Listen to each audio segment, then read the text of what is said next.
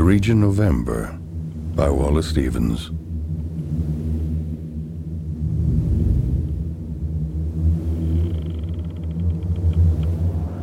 It is hard to hear the north wind again,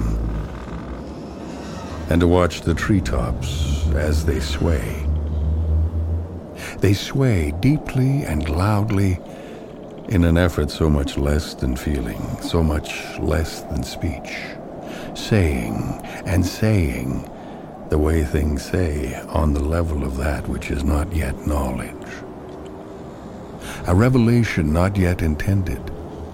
It is like a critic of God, the world, and human nature, pensively seated on the waste throne of his own wilderness.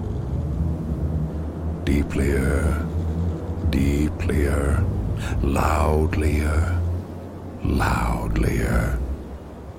The trees are swaying, swaying, swaying.